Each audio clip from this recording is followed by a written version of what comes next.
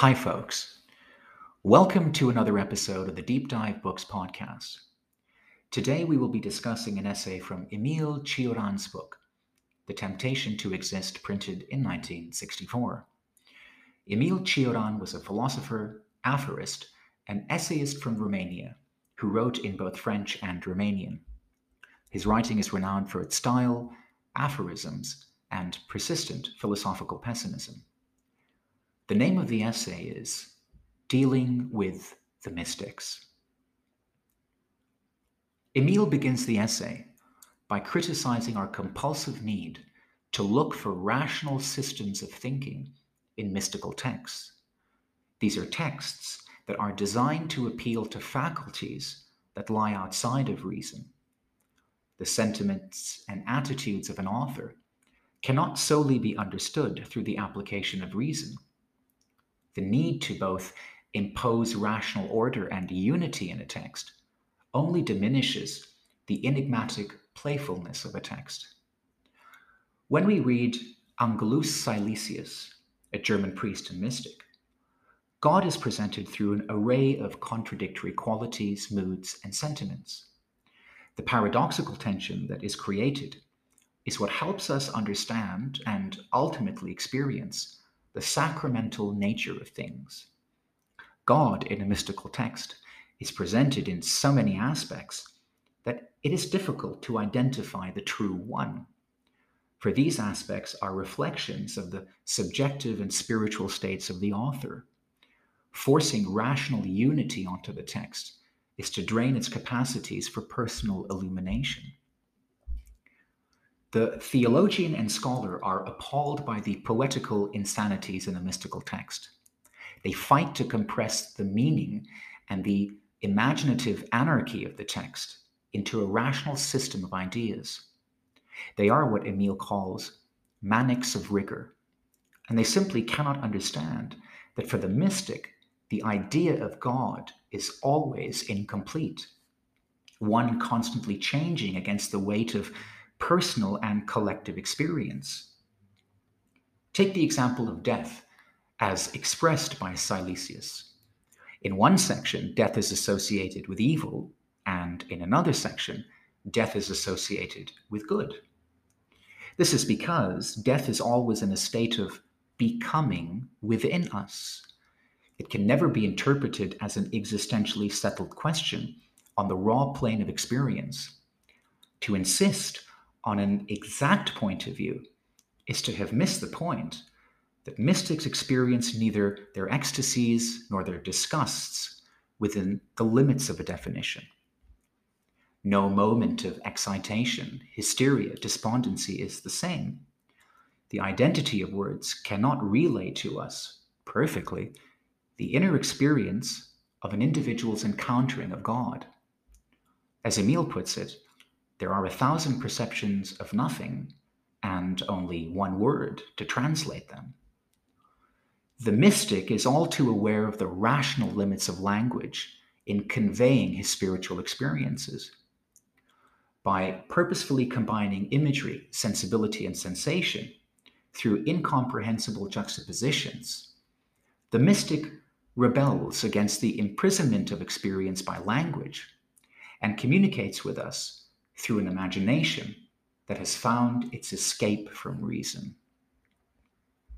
There is a sort of contemporary cynicism that we bring to our readings of the mystics, states Emile, which leads us to see these mystics as having lost the instinct to apprehend reality realistically, as people who have been broken by sorrow, people who have embraced helplessness in a hapless world. This could not be further from the truth, states Emile. These are people who fought for faith and attacked God head on. There is nothing weak about an individual who wishes to appropriate heaven for himself. It may be completely irrational and incomprehensible to us, but for Emile, to see in it a defect of will or a weakness of will is to make an incredibly stupid and arrogant error. Few people can hold the paradoxical tensions that gentleness, proselytism, servility, and radicalism generate. The historical energy of the Reformation, states Emile, found its expression through the instrumentalization of these tensions. In the case of Germany, it provided an entire set of peoples the spiritual momentum to individualize. The spiritual drama between man and God is the backdrop to finding individual and collective expression. And far from religious sentiment shackling it, it liberates and throws the question of freedom out into the world.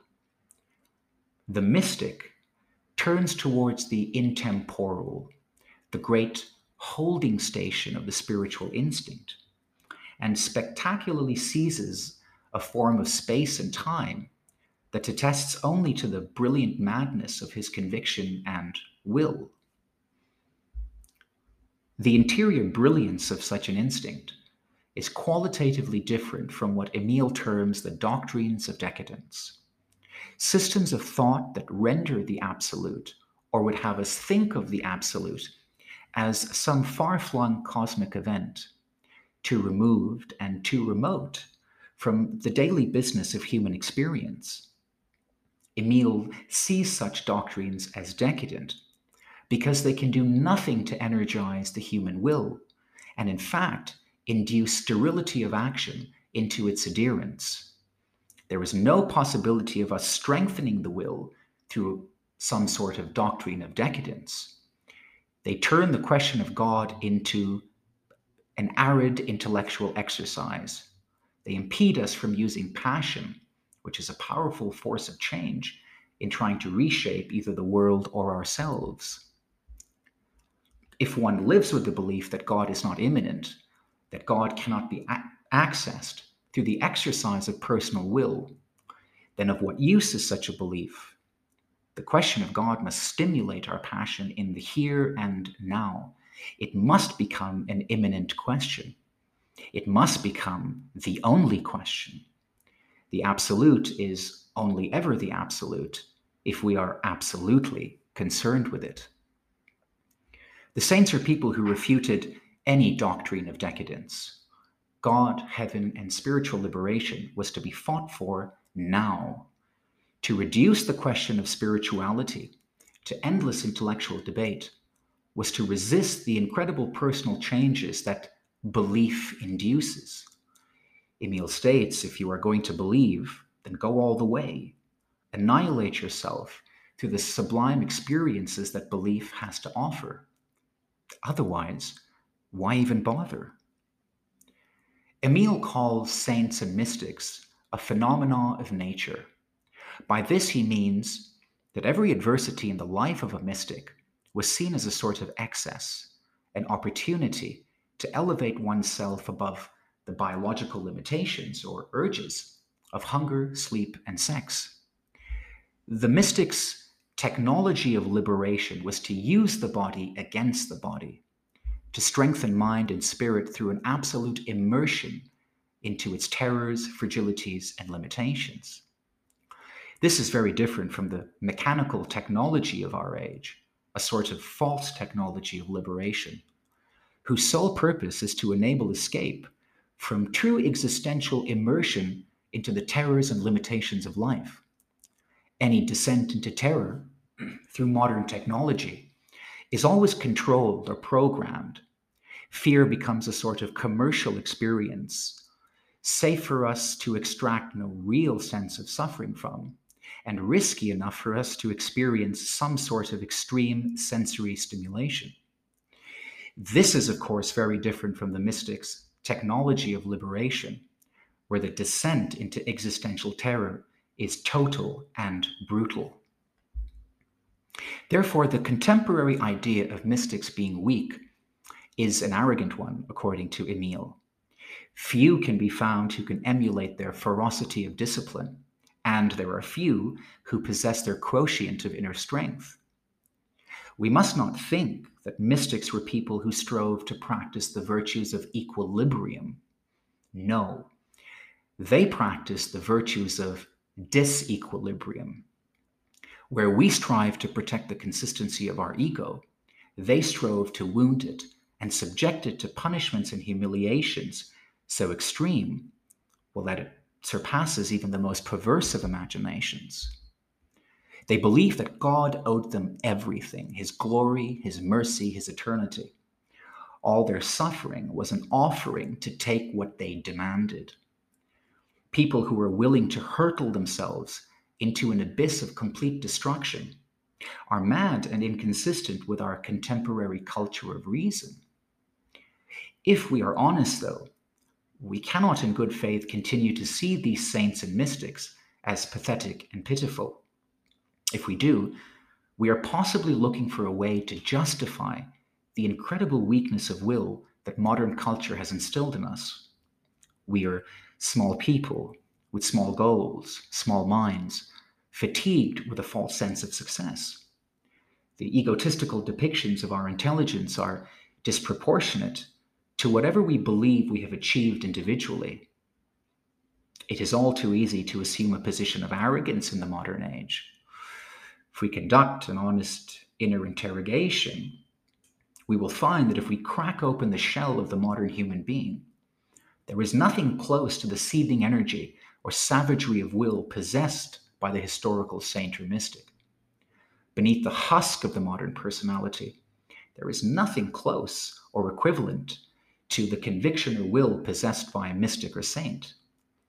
Beneath the shell of the modern personality, it's possible that we may find a sludge of impressions, images, and sounds, effluvium that throws out the debris of half-digested cultural products into the disposal site that we call a personality in the modern age.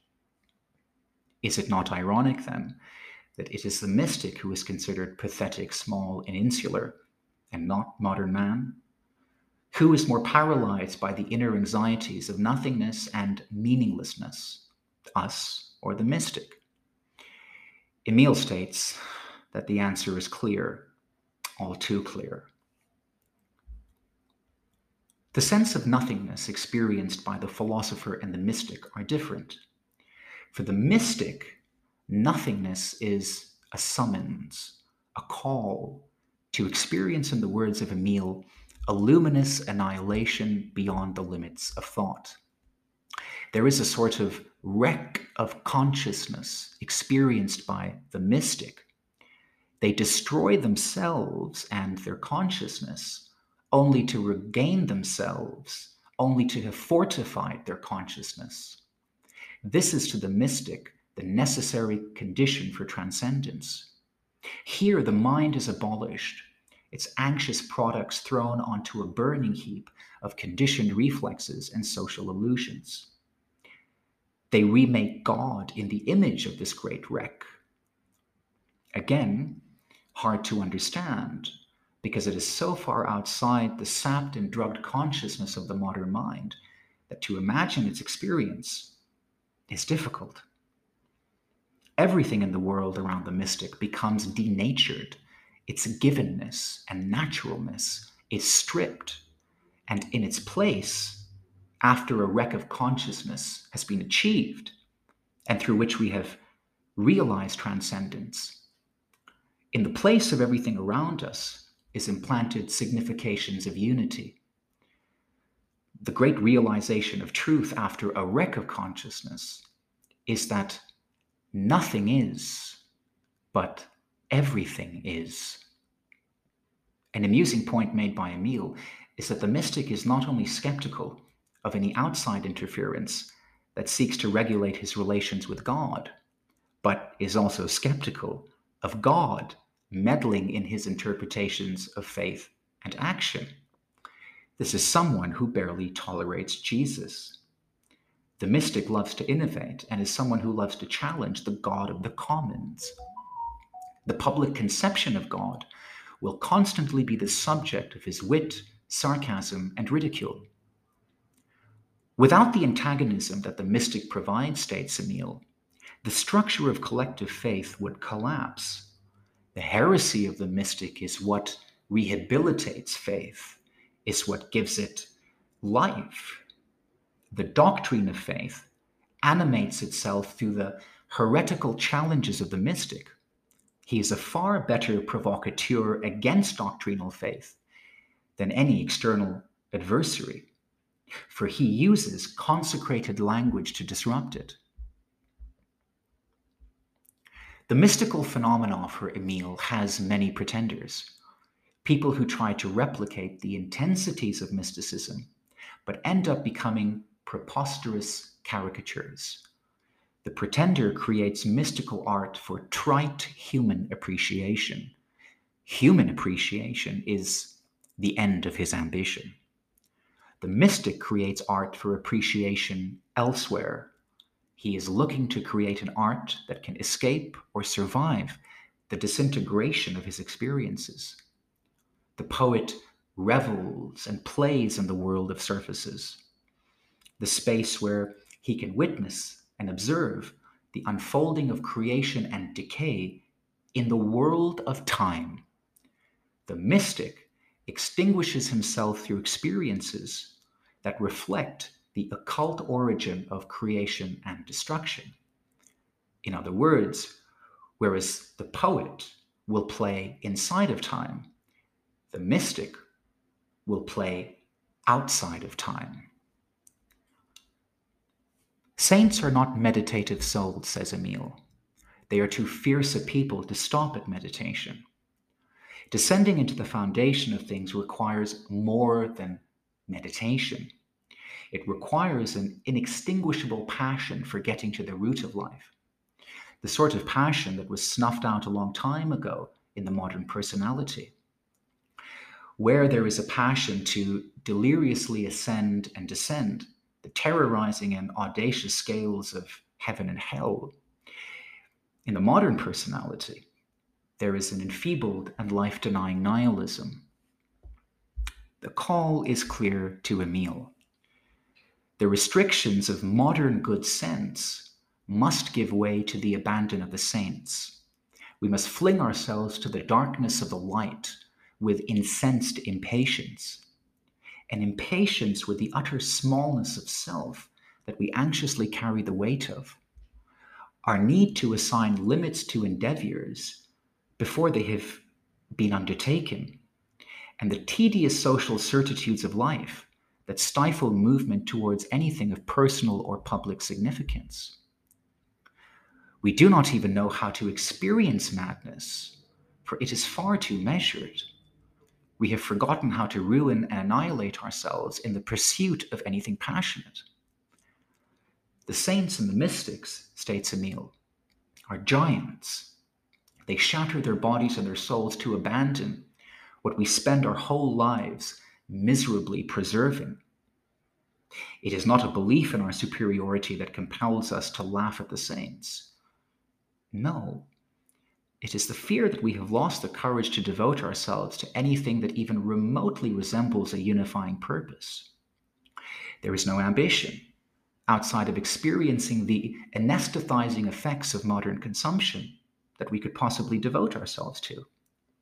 It makes sense that modern man would deride the past, for there is nothing left in him that can approximate to the strength of will needed to have survived in it. Emile states that the saint is a demon, but in the service of the good. They suffer and love to suffer. But unlike our egotistically induced suffering, they use suffering to acquire a blinding inner freedom. Our suffering is experienced to reduce freedom, to look for any way to avoid the necessary choices that freedom requires. Emile sees the saints as monsters. They are aberrations, distortions of nature, so grotesque that we are compelled to sanitize their lives of their madness and turn them into benign idols of piety, figures that serve what we previously termed a doctrine of decadence. In the modern era, a doctrine of decadence is one that looks to create a set of comfortable beliefs, comfortable because they do not demand conviction, something that gives us the illusion of belief, but without any of the suffering that commitment to a belief demands. Again, it is symptomatic of our modern illness with avoiding the burden of existence, avoiding the weight of choice, and substituting the suffering of independent action with personal comfort. For Emile, we must learn to live with cosmic passion, a pride for rebellion. We must commit ourselves to purposeful suffering. We must ascend into the abyss to fall into heaven. We must break outside of the modern idea of safety and politeness and rush headlong into the irreverent adventure of the abyss. Let us, states Emile, learn to live with the intoxicating madness of the saints once again. Thanks for listening to this episode. We hope to see you again next time.